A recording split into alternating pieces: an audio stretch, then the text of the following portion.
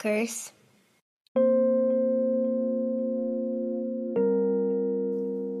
Welcome to Hoosier Illusion, hosted by me, Neil Tafflinger, and Ryan J. Downey, two grown-up hardcore punks, longtime journalists, and longtime friends born and bred in Indianapolis, Indiana.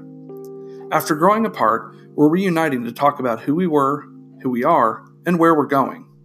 Follow along as we navigate the rugged terrain of our mental landscapes, littered with pop culture, subculture, and the odd reference to Johnny Ringo, James Dean, Axl Rose, and other notable Hoosiers.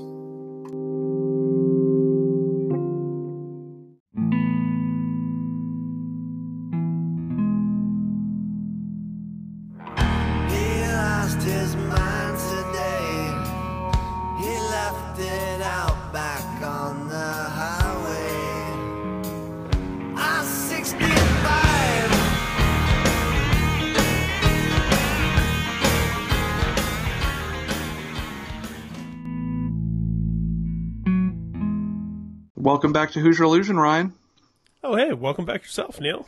What do you want to talk about tonight? Oh, I think we should talk about white supremacy and white identity, and not in the way that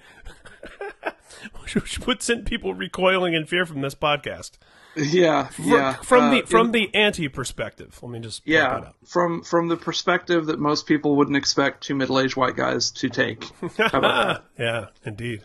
So that was something, I guess, early on in our friendship that we had in common, which I guess I thought was typical of the punk scene, but really wasn't universally, was Indianapolis's sort of generally progressive leaning towards everything. And it was sort of assumed that sort of an anti-racist posture was assumed, but it wasn't.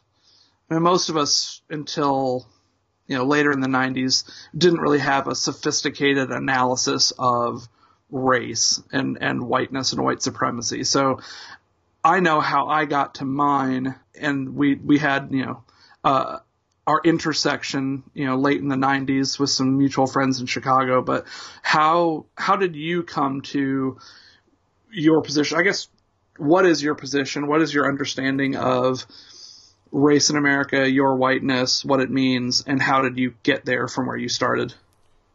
I grew up in a blue-collar, predominantly white area of Indianapolis, low-income housing, sort of suburbs adjacent. A working-class suburb? Call it that? Well, I wasn't really in the suburbs during the early part of my childhood. It was, it was literally like low-income apartment. Yeah, homes behind other low-income apartments, and eventually, by the time I was getting into high school, my family unit had worked itself up into the lower middle class enough to, purchase a home on a cul-de-sac and, a modest one-story, as I was reminded by other members of the Indianapolis hardcore scene who came from a more well-to-do area. Oof. But the second time that's come up. We'll talk later about the class divisions in the hardcore scene. Indeed, deep cut. But yeah, my core group of friends early on, in elementary school, one of the reasons why I probably giggled when the idea of Stranger Things about four best friends, one of whom was African American in the 80s in Indiana. Because that was very... not Indianapolis, not Fort Wayne, not Gary. Yeah, semi-rural, exurban Indiana. But yeah, it was quite analogous to my own actual life experience in that, in my friend group we had the black friend, so it was never, my interaction with people of color. It wasn't fetishized or romanticized, nor was it. Was there any real sort of prejudice entering into the equation that I can remember? Now, in elementary school, around second or third grade, and I found out since living in California that this is a foreign concept to a lot of folks, but we had, forced integration via busing. And I used the phrase busing around some Californians, and they didn't know what I was talking about. And I think it's a little bit of a generational thing, too, but... And for those who don't know, essentially what it was, were in order to guarantee a certain percentage of black kids in our predominantly white elementary school, and this continued through middle school and high school, students were bussed in long distances from other parts of town that were predominantly made up of African Americans. So yeah, it's worth noting here that Indianapolis's very form of government is a compromise as a result of resistance to school integration. Oh, wow. I was not aware of that. In fact, we'll drop a link to resources in the notes. That's why Unigov exists. For all of its strengths and weaknesses and pros and cons, it was pretty positive for me in my experience in terms of getting to know and relating to a more diverse group of people than I would have otherwise in that public school system. And that particularly manifested itself in high school and so on. So I would say that, much like many things, it was punk rock and hardcore that radicalized me when it came to race issues and the associated politics. You know, what people would term identity politics now were just part of the conversation in the more progressive end of the punk rock and hardcore subculture, as well as in the more right-wing end of it. You know, I was coming into the scene at a time when there were still Nazi skinheads who were participating in punk and hardcore music and eventually were banished, usually with violence. And not even their own segregated, pun intended, scene, yeah. But just like actively a part of the broader scene. Yeah, indeed. So that probably was my first real world experience with radical politics and activism, even prior to animal rights activism. Now, I was a vegetarian, as we will discuss in a later episode of Hoosier Illusion. But I wasn't, an activist about it. The first thing I was ever an activist about was racial equality. And that was driven by, things I was hearing in the music I was listening to and books I was reading and fanzines and so on. And I became fascinated, so I guess somewhat briefly, but these kind of identities that you try on as a young adult and as a teenager, can feel like a lifetime when they're actually just a little snippet, in this case, probably less than a year. But there was a moment where I was really fascinated by skinhead culture. And, maybe it's the ultimate contrarian in me that roots for the underdog and goes against the grain. But this was a period where Nazi skinheads were becoming a cultural flashpoint and were being discussed quite a bit. And, the infamous Geraldo and Morton Downey Jr. talk show appearances and so on. And skinhead at that point, to really anyone outside of the punk scene, especially somewhere as isolated as Indiana, skinhead was synonymous with racist, with white supremacist, with Nazi. And my experience in the punk scene had taught me all about the actual origins of skinhead culture and, Jamaican immigrants showing up in working class parts of England and, ska and reggae music and oi and all this stuff that developed out of it, and how at its worst, initially, the skinhead thing was apolitical, and at its best was pretty progressive when it came to working class ideas, and particularly, it was started by dark-skinned immigrants to the United Kingdom in a real intermingling of different types of people. It was then, later co-opted by groups like the Nationalist Front and, white supremacist groups who saw these well-dressed, cool-looking counterculture, fringe of society skinheads. It's tragically comedic that black culture is so compelling and fascinating to white people that even hardened racists will co-opt black culture. Right. I mean, when you think about it, that was some full-on cultural appropriation of white supremacist appropriating what was initially black immigrant skinhead culture. So black immigrants get out, leave your boots, braces, jeans, shirts, and awesome music. Yeah. It's funny seeing the new alt-right trying to co-opt Fred Perry polos once again. It's like, no, you can't have those. No. But no, I want those back. It's important also that it didn't. The white supremacist skinheads didn't replace the initial skinheads. What happened is they all existed, and in some rare instances, you would get these unaffiliated, apolitical skinheads who would say a skinhead is a skinhead, and they would hang out with a black skinhead or a Nazi skinhead just as easily. And I think that more often than not, those were people who were probably closet Nazi sympathizers. And then what you ended up with more and more, and around the time that I was getting into punk and hardcore, is you started having violent resistance within the skinhead scene to the Nazi skinheads. Are we talking about anti-racist action? We're talking about anti-racist action, and we're talking about Sharps, Skinheads Against Racial Prejudice. I forgot about Sharps. And, the non-violent types would complain that Sharpskins and the ARA were just as violent as Nazis. It's just that their violence was directed towards the Nazis. But and my response is, so? Yeah, I mean, you can't... you really can't discount or deny the fact that that strategy was by and large successful in chasing Nazi skinheads out of the punk scene, making punk shows and a non-safe space for skinheads of the Nazi variety. An unsafe space, as it were. Yeah, and just literally chasing them out and making it to where it was too difficult for them to show up. So my friend Dave Rogers and I, who was, one of my close friends all through elementary, middle, and high school. Our freshman year in high school, we both became skinheads. And again, I should point out, of the non-racist variety. And there's an interesting racial component to this story because, we start showing up to high school in boots and braces and shaved heads and, agnostic front T-shirts and whatnot and bomber jackets. And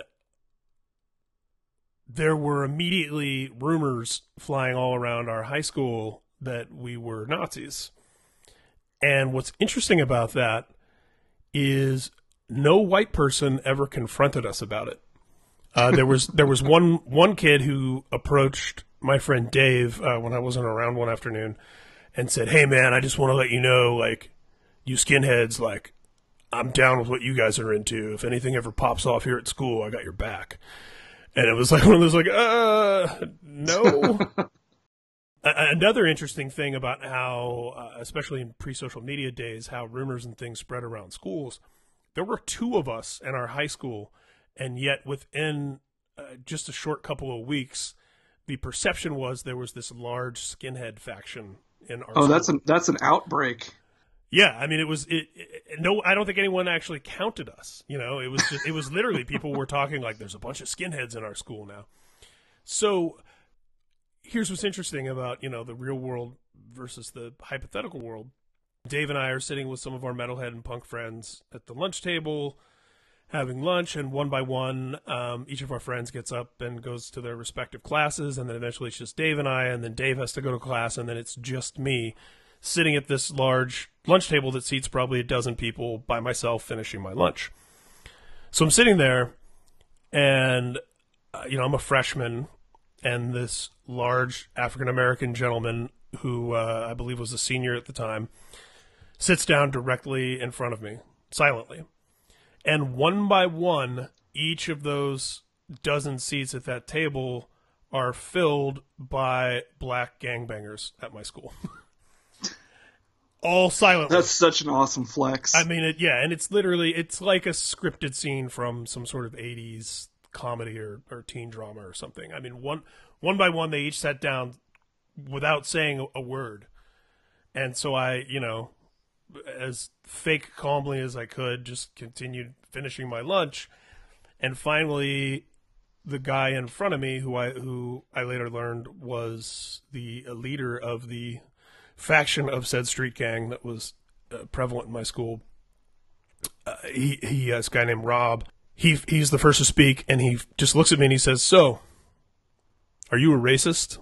And I remember saying no, and then I couldn't tell you exactly what I said, but I remember fast talking through every imaginable thing about what skinheads were, what they weren't, about fighting Nazis at punk shows, about anti-racist action, which I had seen at that point on local access TV, but had yet to have any real experience with, and on and on and on. And I believe at one point I even said real skinheads were about fighting crime. So one thing that always stands out to me about that. At the end of the conversation, and no one else spoke, just the one guy. Everyone else sat there quietly. I'm trying to imagine freshmen in high school, Ryan. Like, in my head, I'm seeing you now doing this at a table in a high school cafeteria, but it's 15-year-old Ryan Downey. Indeed. Pimply face, shaved head, agnostic front t-shirt. So good. Braces, all of 130 pounds. It was only this guy, Rob, who spoke. Everyone else sat there in silence, and he listened to everything I had to say and nodded and smiled a couple of times. And then when I finally, ran out of breath or whatever point I felt like I should stop talking, he nods his head at me one more time, and he says, "We're good," and stands up. And as soon as he stands up, the rest of them stand up, and they all filed away.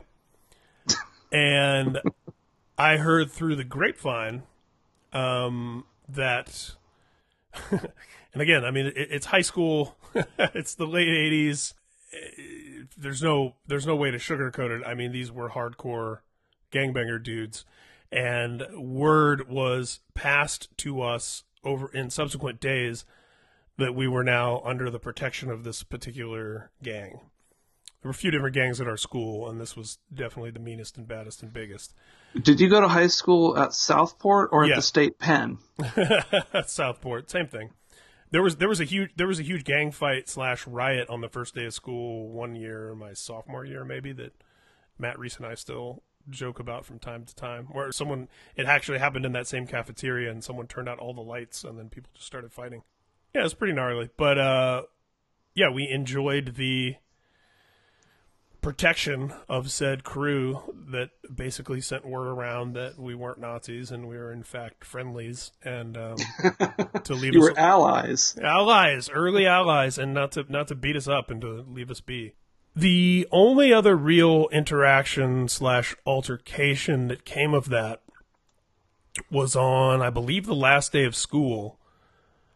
I wore a red bandana, Suicidal Tendencies style,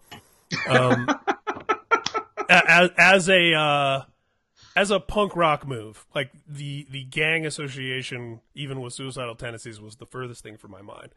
And I need a freshman year Ryan Downey lookbook. I wish. And I remember I was putting books in my locker. I had this bandana on, and this guy Johnny, who was kind of the lieutenant in the part of the gang that went to our school, that guy Rob had since left the school under dubious circumstances and cover of night, one might say.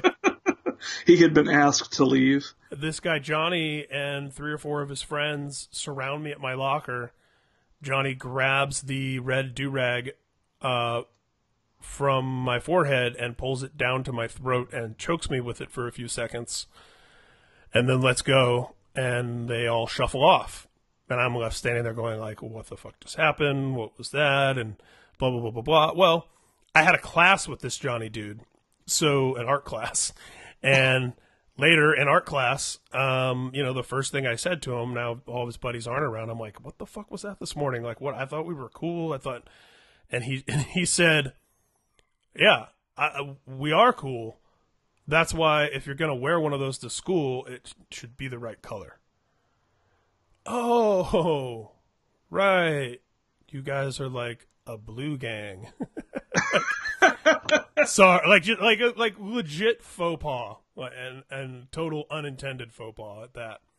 But from that point forward, for the rest of high school, anytime I wore anything that could be interpreted as gang affiliated, it was certainly blue and never red. Which is funny because I love the game now as an adult. And the game is just constantly blooding. But yeah, so it was around that same time, oddly enough, and this is a very bizarre Southport, Indiana thing too. I think it was Reese actually who found it. There were flyers put up around an apartment complex with a hand-drawn fist that said FIST on the knuckles and said freedom and standing together. And then it said anti-racist skinheads. And then it had little tear-off things at the bottom like a babysitter flyer or something with a phone number on it. And the name of the guy whose phone number it was Merlin. So, of course, this is just bizarre AF on every possible level. And he's just out there casting his spells. Yeah, and he's just out there. Wait till I tell you why his name was Merlin.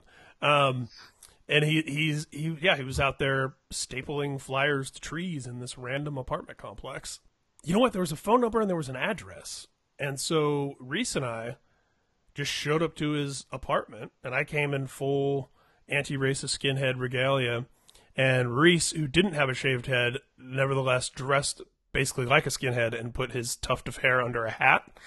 And we knocked on this door, and this, 19 or 20-year-old high school dropout, which when you're 14 or 15 may as well be 40, answers the door to this darkened apartment. And yeah, there's much like every skinhead movie you've ever seen, there's these scraggly, gnarly skinheads just hanging around in this living room drinking beer and being skinheads. And they welcomed us in, and they were as surprised that we existed in the general vicinity as we were that they did. And because before the internet, anti-racist skins could live in the same apartment complex totally, and not know that the others existed. Yeah, and we basically did. I mean, this apartment complex was like a couple blocks from where Reese and I both lived. So yeah, they kind of sized us up and, checked our relative skinhead bona fides, like by asking us a series of questions about different things just to kind of see if we knew our stuff. And then they invited us to there was supposed to be a KKK rally in downtown Indianapolis, and there was a counter-protest that was being organized by a couple of different groups together with one another, and FIST, Freedom and Standing Together, the anti-racist skinhead group in the south side of Indianapolis, wanted to make their presence there known. So they invited us to that, and we came. I think Dave Rogers might have come with us also. And there's, 7 or 8 of us FIST skinheads marching in this anti-KKK march, which, Fisting the KKK, as it were. Yeah, I went to so many counter-protests against the KKK, which when the KKK did show up, it would usually be 3 or 4 people and then surrounded by a bunch of barricades and police protecting them, and then always, anywhere from 5 to 10 times as many counter-protesters. But just as many times as I remember that happening, I remember the KKK part of it never even materializing. So it's like the KKK is going to have a rally downtown at this place at this time on this day, and then all of us counter-protesters show up and the KKK just is never there. And I don't remember this first time if that was one of those, but so I got to know Merlin a little bit, and turns out he was called Merlin because when him and his friends used to drop acid, he would do magic tricks. And they all started calling him Merlin. Merlin ended up being on the hit list, so to speak, of the most violent of the Midwest Nazi skinheads. And in part, I think, to escape that, and who knows what other reasons, he joined the Marines at one point. I think he went AWOL from the Marines. I remember him, he was a dude who kind of came in and out of my life a few times. But one thing I will always remember about Merlin, and this is kind of off topic, but it's fun, was going to his house at one point when he was home, I think, from the Marines and living with his dad. And my friends and I, Keith Steele, the drummer of Hardball, and Dave Rogers and myself going into this house. It's the middle of the afternoon. It's totally dark. Merlin's dad is sitting playing old school Nintendo, and he is wearing cutoff jean shorts, no shirt, no socks, surrounded by beer cans and ashtrays. And as we walk in, Keith Steele, being the older and more boisterous of our little crew, says, "How's it going?" And I just remember this guy saying, "It's gone." Turns out Merlin's dad was a Vietnam vet. Whether or not this story was true, the story that Merlin told us was he was supposed to have his leg amputated while he was over there in the shit. And just prior to the actual amputation going down, he violently resisted and refused having it chopped off. And somehow it got recorded in the paperwork that his leg had been amputated. It wasn't, and it was more or less inoperable, but didn't kill him. And, you know, he lived the rest of his life with that leg still attached. And according to Merlin, because, you know, the records showed him as being an amputee, he lived on, you know, government amputee veteran disability money. So, like, was he discharged? Yeah. So, for being an amputee? I mean, and who knows, you know, the kind of Right. myths that get told. But the story was that he was, you know, that the government thought he had one leg, but he actually had two, and it was important to protect that secret at all costs because he was getting money for being an amputee. I don't care if it's even true. It's a good story. It's a good story. So yeah, so those were some of my early experiences. You know, at punk and hardcore shows, it would often turn violent. You know, fighting against Nazi skinheads. The actual skinhead part of that phase was I'm sure less than a year and pretty brief and uneventful. Aside from the couple little anecdotes I just gave you, but it did, you know, broaden my perspective. And then when I met people who were part of the Indianapolis Anti-Racist Action, a girl who introduced me to a bunch of ska and two-tone music, and rumor had it moved to some other city and married a Nazi. But it was always weird the way that those scenes overlapped. I mean, you would also hear tales of black Nazis. You know, there was that's a whole other can of worms to go into. But there were bizarre blurring of the lines and overlaps. But yeah, I was, you know, passing out literature for ARA and wearing the ARA T-shirt, and yeah, you know, in its defense, it was a pretty radical thing to be doings about that time. So fast forwarding quite a bit, as a, you know, my late teens, early 20s is when I discovered, you know, People's History of the United States by Howard Zinn. I think I was about 20 years old when that became something of a political Bible for me.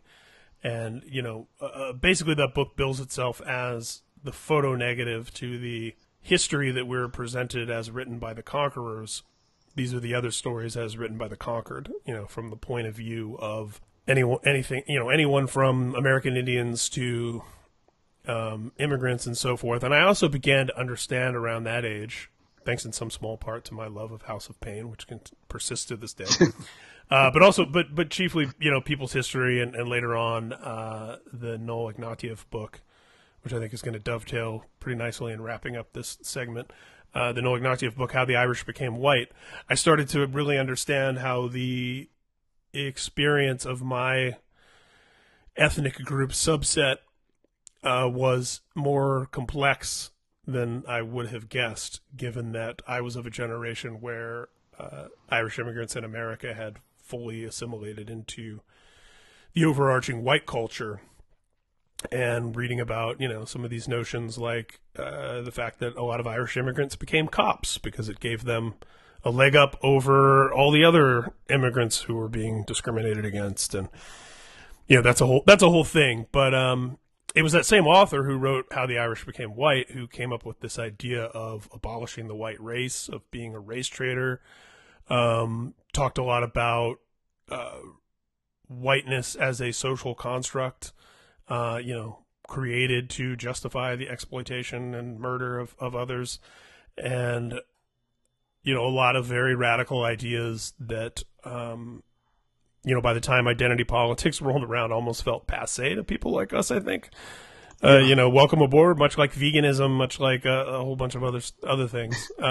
Hip-hop, heavy music. I'm glad you've caught up. Yeah. So, yeah, I mean, that's the, I guess, very truncated version of some of my experiences. And certainly I have to give a lot of credit to hip-hop music and culture nationally and locally with broadening my horizons quite a bit. I was 14 years old and I knew the difference between Sufis, Sunnis, Shias, and 5%ers. You know, I knew about the Hebrew Israelites. I understood the various factions of the Black Panthers. You had secret knowledge. I had secret knowledge, and it was, you know, oftentimes that secret knowledge was currency in certain conversations, and plenty of times it created some uncomfortable situations, like lining up to see the Mario Van Peebles Panther movie in the only theater where it was playing in Indianapolis, which was in a black neighborhood, and being literally the only white person in line, and that creating some conflict with some of the folks in line who didn't feel that I had a place at that showing. And through the sort of faith journey as well, you know, growing up, going to a white Protestant church, and also having some experience with the Catholic Church, and then as a teenager kind of finding my own way and ending up in situations, whether it's, you know, secret knowledge through the hardcore scene, whether it's Hare Krishna temples, whether it's learning about reggae and Ital via the Bad Brains, and all these variety of a more diverse religious experience that, you know, and certainly Islam and the connection that I had to hip-hop at the time, those were all religions that were populated by non-white people. And so vis-a-vis learning about Hinduism, I, you know, had a bunch of Indian people in my life and so on. So, yeah, I think that brings us up somewhere to where we would have met, and I would have been in my post-Howard Zinn aware of this Race Trader concept and meeting the actual members of the band Race Trader era. Sweet. So why don't we take a break, and when we come back, I will go back to the beginning of my journey, and we will come back to that intersection and be intersectional. Oh, I see what you did there.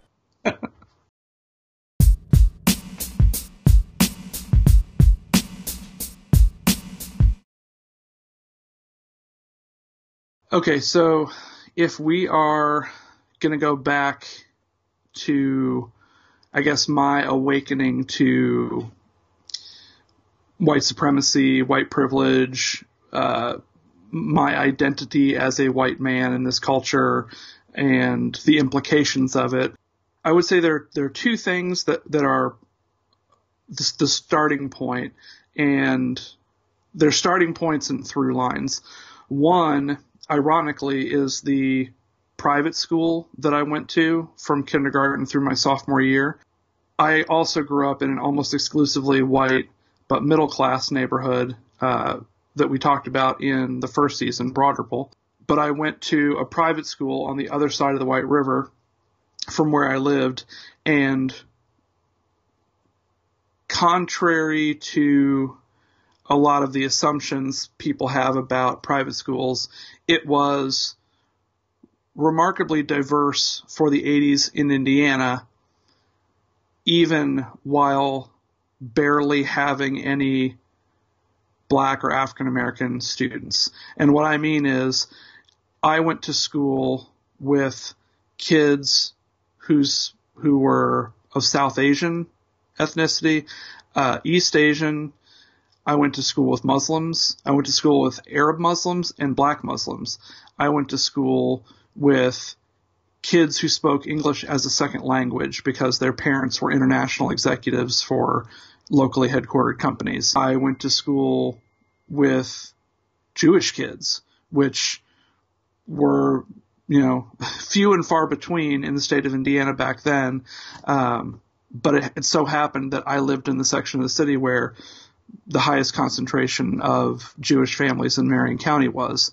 So in its own way, I was exposed to a very diverse group of people early, and without realizing it until later, I couldn't articulate it until adulthood, but what I learned is that based on my experience in school with this group of people and in my personal life and through later on my dad's work as a public school teacher, I realized that in America, the key difference between people wasn't race and ethnicity, it was class and access to resources. Like, when you're rich, in fundamental ways, you're kind of all the same. That's gross overstatement, but, class is a much bigger determinant of success or failure, so to speak, than any sort of inherent race characteristics, the sort of bullshit that people still grow up with about how certain kinds of people are one way and certain kinds of people are another way. The other starting point and through line was that my dad was always really interested in indigenous people in America. So not just the history of the people who were here first, but also their lives in the present day and why they were that way. So when I was a kid, I was exposed to sort of movies and pop culture that were kind of secret knowledge and underground back then. Like, I don't know how many elementary school kids sat around with their dad in central Indiana and watched a wobbly VHS copy of the movie Powwow Highway and learned, like reservation lingo and got, a snapshot, even, a mediated snapshot, but a snapshot of what a contemporary indigenous person's life was in the 1980s, which then led me at a relatively early age to start reading not only histories, but contemporary fiction. So I'm reading in, junior high, early high school, I'm reading Bury My Heart at Wounded Knee and also The Lone Ranger and Tonto Fist Fight in Heaven. I guess from elementary school on, I had this sense that I had like a little kid's understanding of class versus race.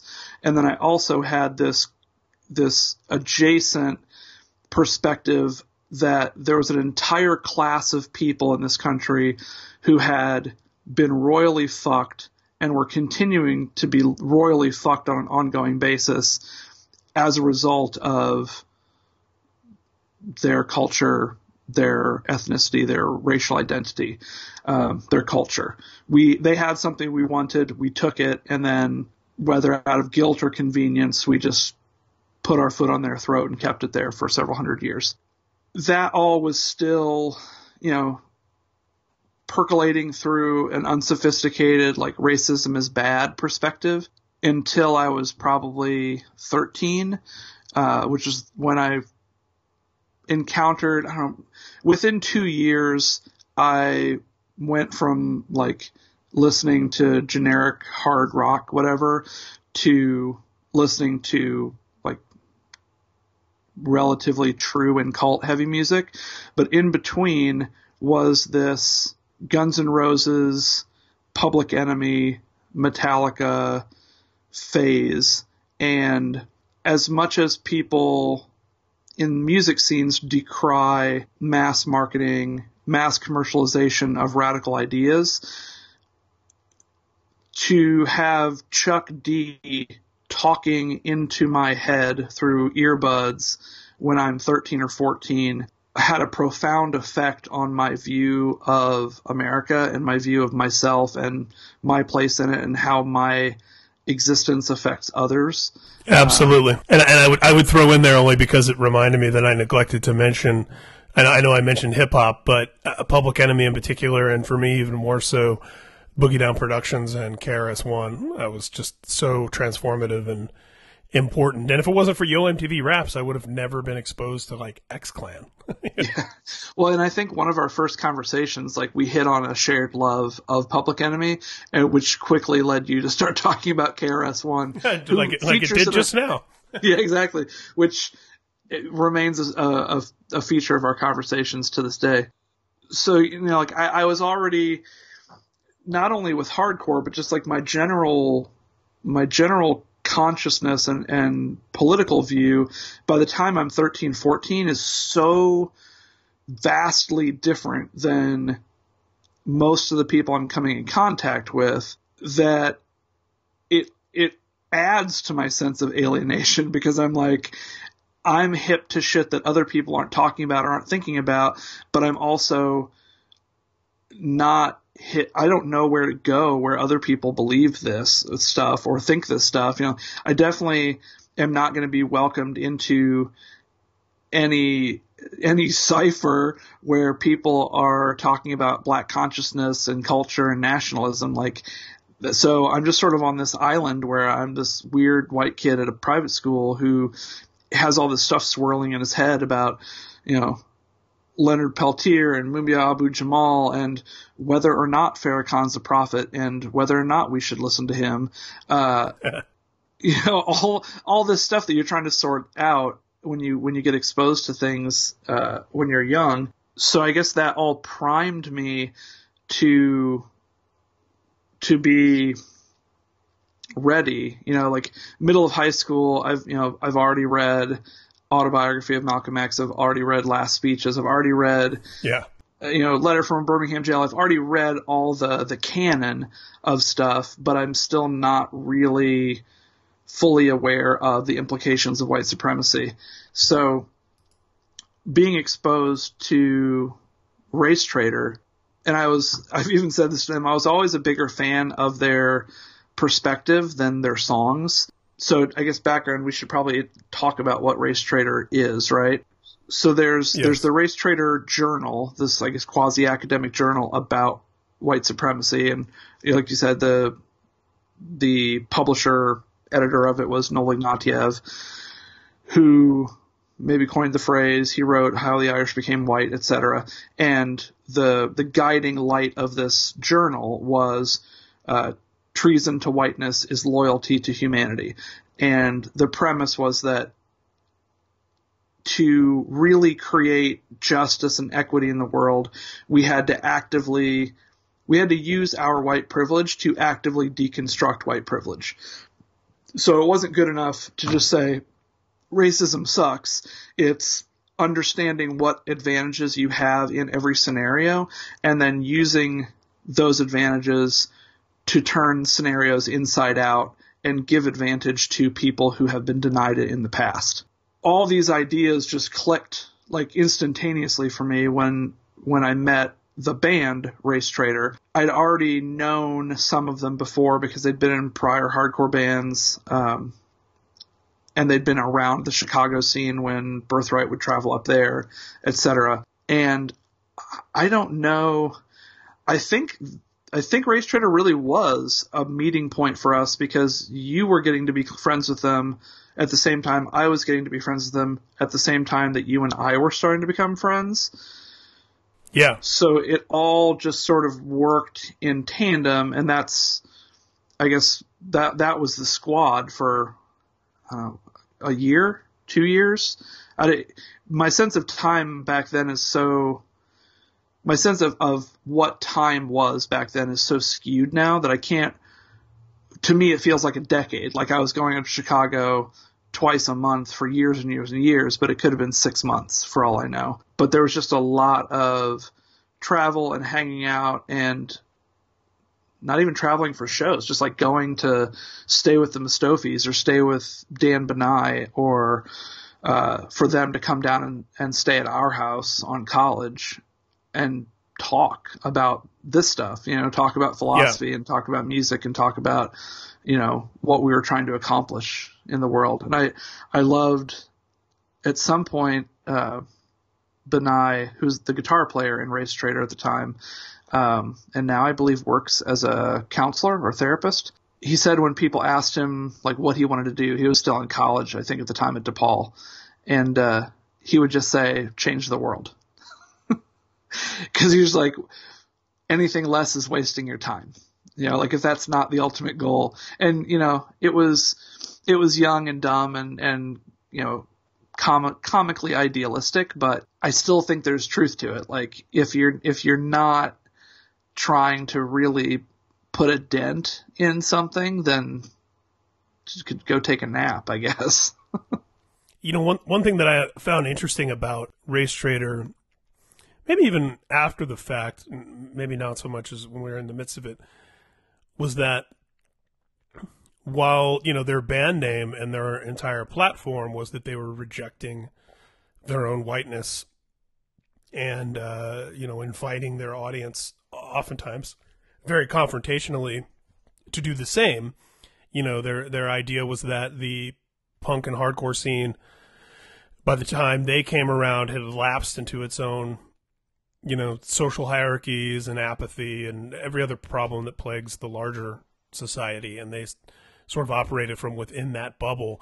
And it was confrontational enough that they were on the cover of Maximum Rock and Roll and Heart Attack, which were arguably the two most important, influential fanzines of the day, neither of whom really did cover stories on bands.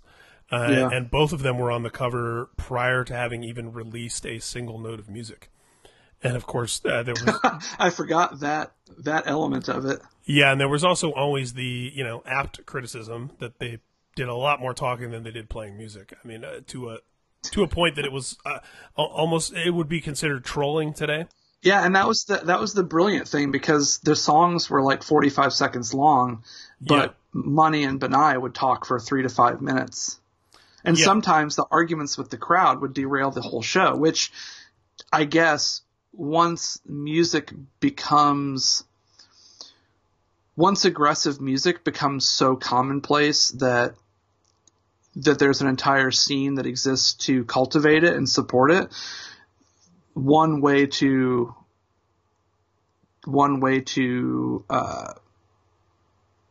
turn things on their head is to just not play. Like, we're gonna set up as a band, and fuck you, we're just going to talk and yell at you and not even give you the thing you came for. And it was also, there was a democratization that happened. You know, part of the beauty of punk and hardcore in its essence is that there's very little, if any, separation between the band and audience.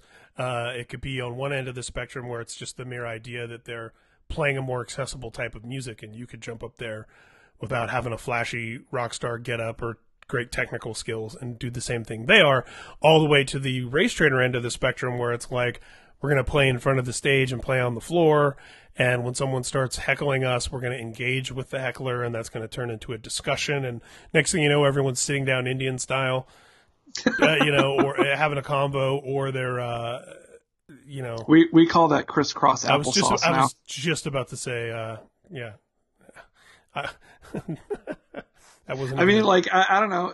That to me is that's exactly the thing. Like, so much stuff is embedded in our language and our assumptions, and just the little shit that we say that's demeaning or dismissive or whatever of anything that's not like us is so hard to reprogram out, you know?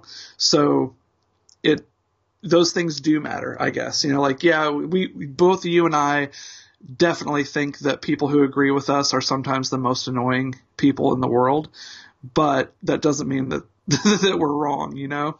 Yeah. And there's a whole other argument to be made about, you know, what types of activism are most effective and what things we find ourselves doing that are more performative and quote unquote virtue signaling versus things that actually have an impact.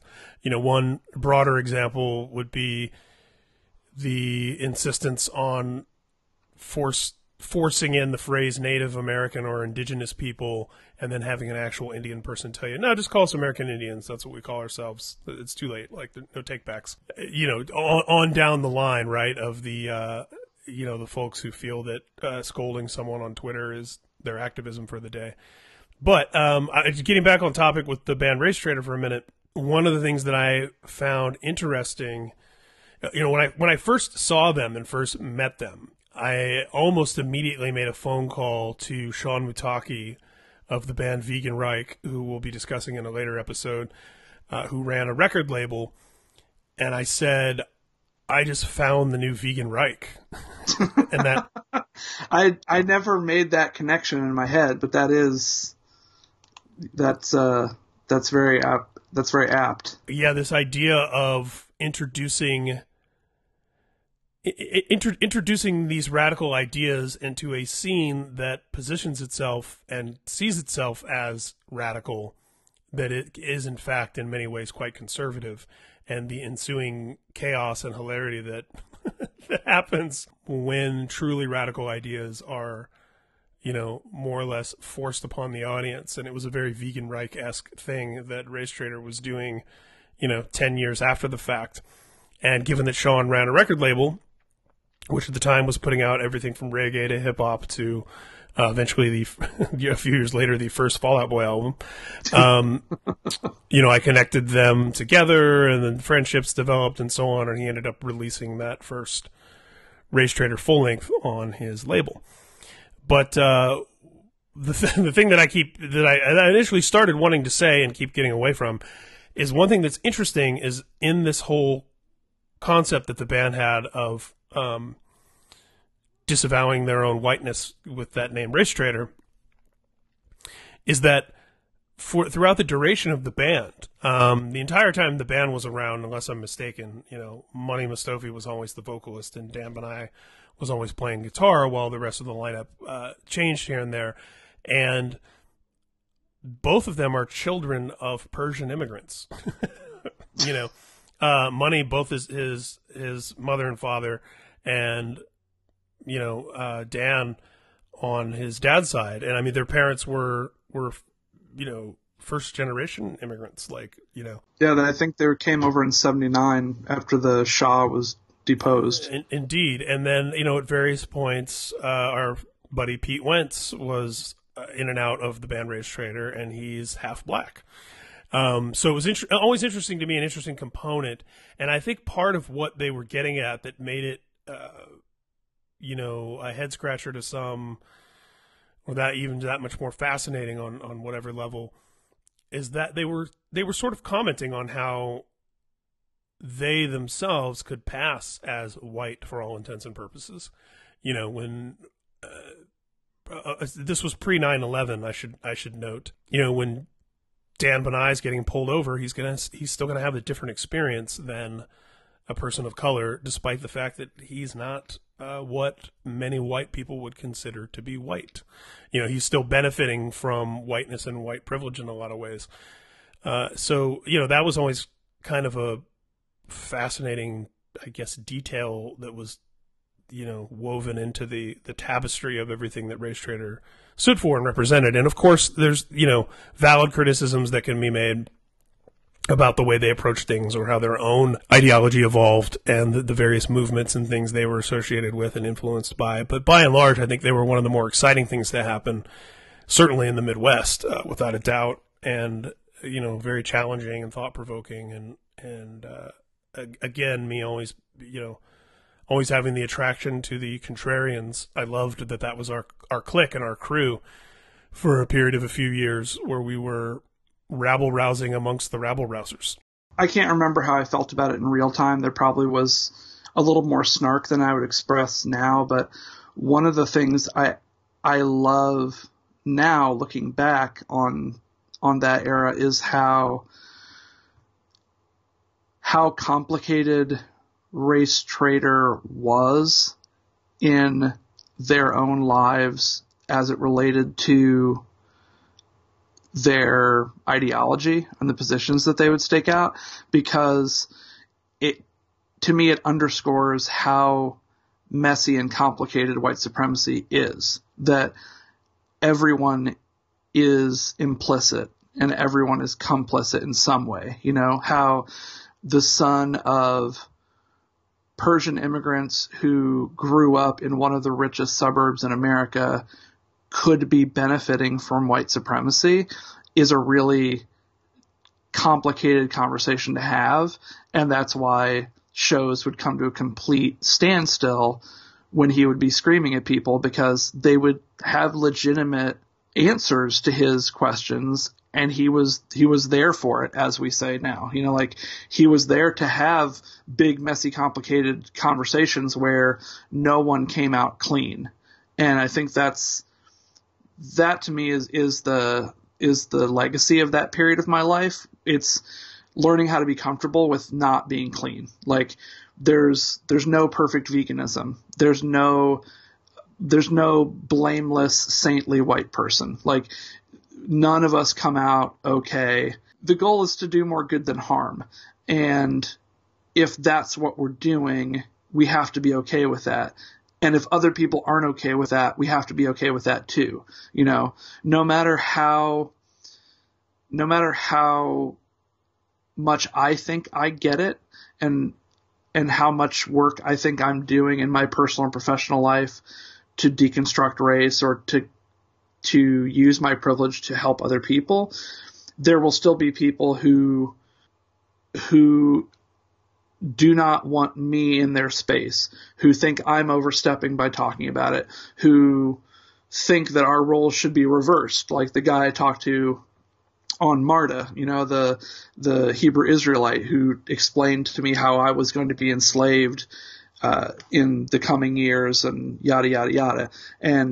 But at the same time, he thought it was funny that I was having a serious conversation with him about it because I knew his shtick and I'd been through it all before. I knew what he was going to say. I knew all the, conspiracy theories, the young earth shit, all that stuff.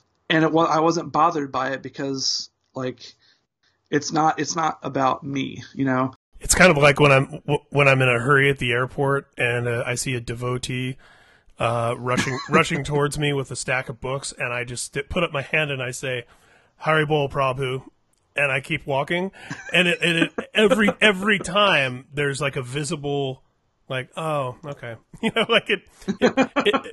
it's effective. It's not insulting. It's just kind of a yeah, I know, and I'm in a hurry, and you're not going to be telling me much that I haven't heard.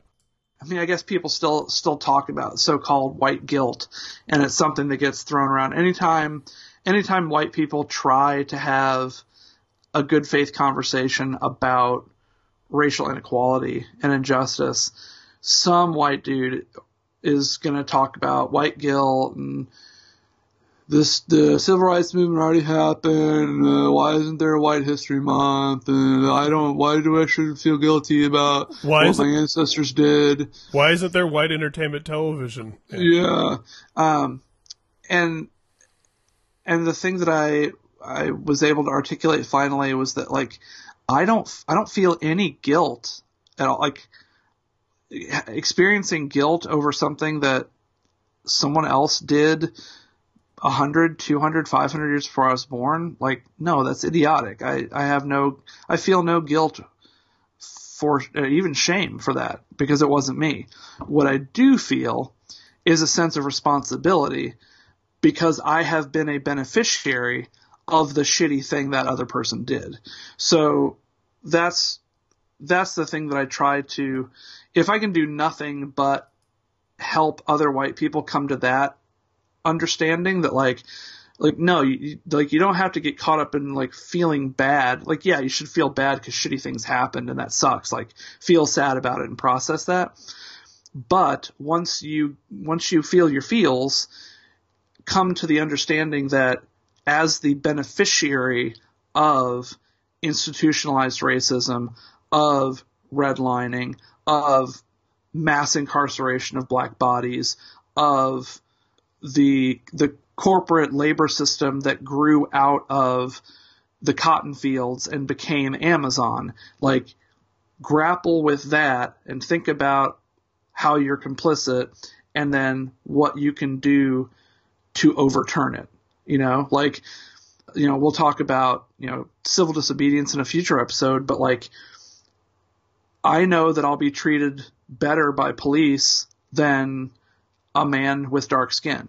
So if I'm at a protest or if I'm encountering police, I should put my body in front of that black person's body because I stand a lower chance of being harmed. That's how you can use privilege.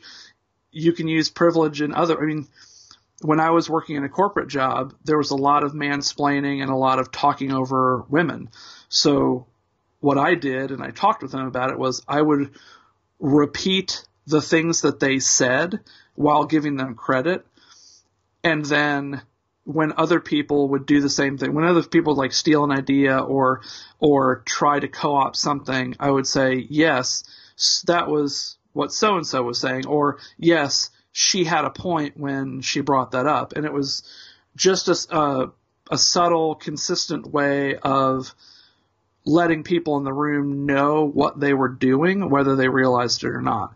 So being conscious of what we're doing, how we're being perceived, how our presence, of how we take up space, when I enter a room, I should be aware of the space that I take up and how that affects other people, how other people view me. And I had a really fascinating conversation a couple of years ago with a woman I worked with. She was one of only 2 women of color who worked in the office.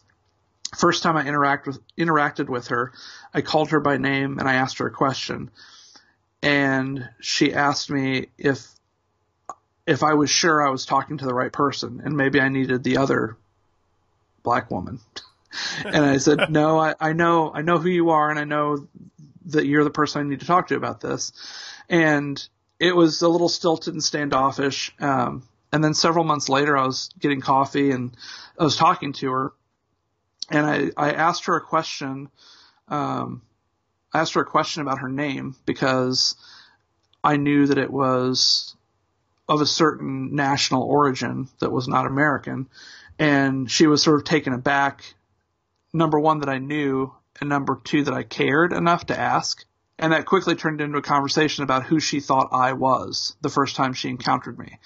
And it was crazy because I was probably 38 at that point, and it was really the first time anyone had ever said, here's what I thought about you when you showed up. Like, here's the stereotype that you filled out in my head and what I expected from you, and how that affected, my interactions with you. And it boiled down to, she thought I was, a basic white dude in a logo shirt with a beard.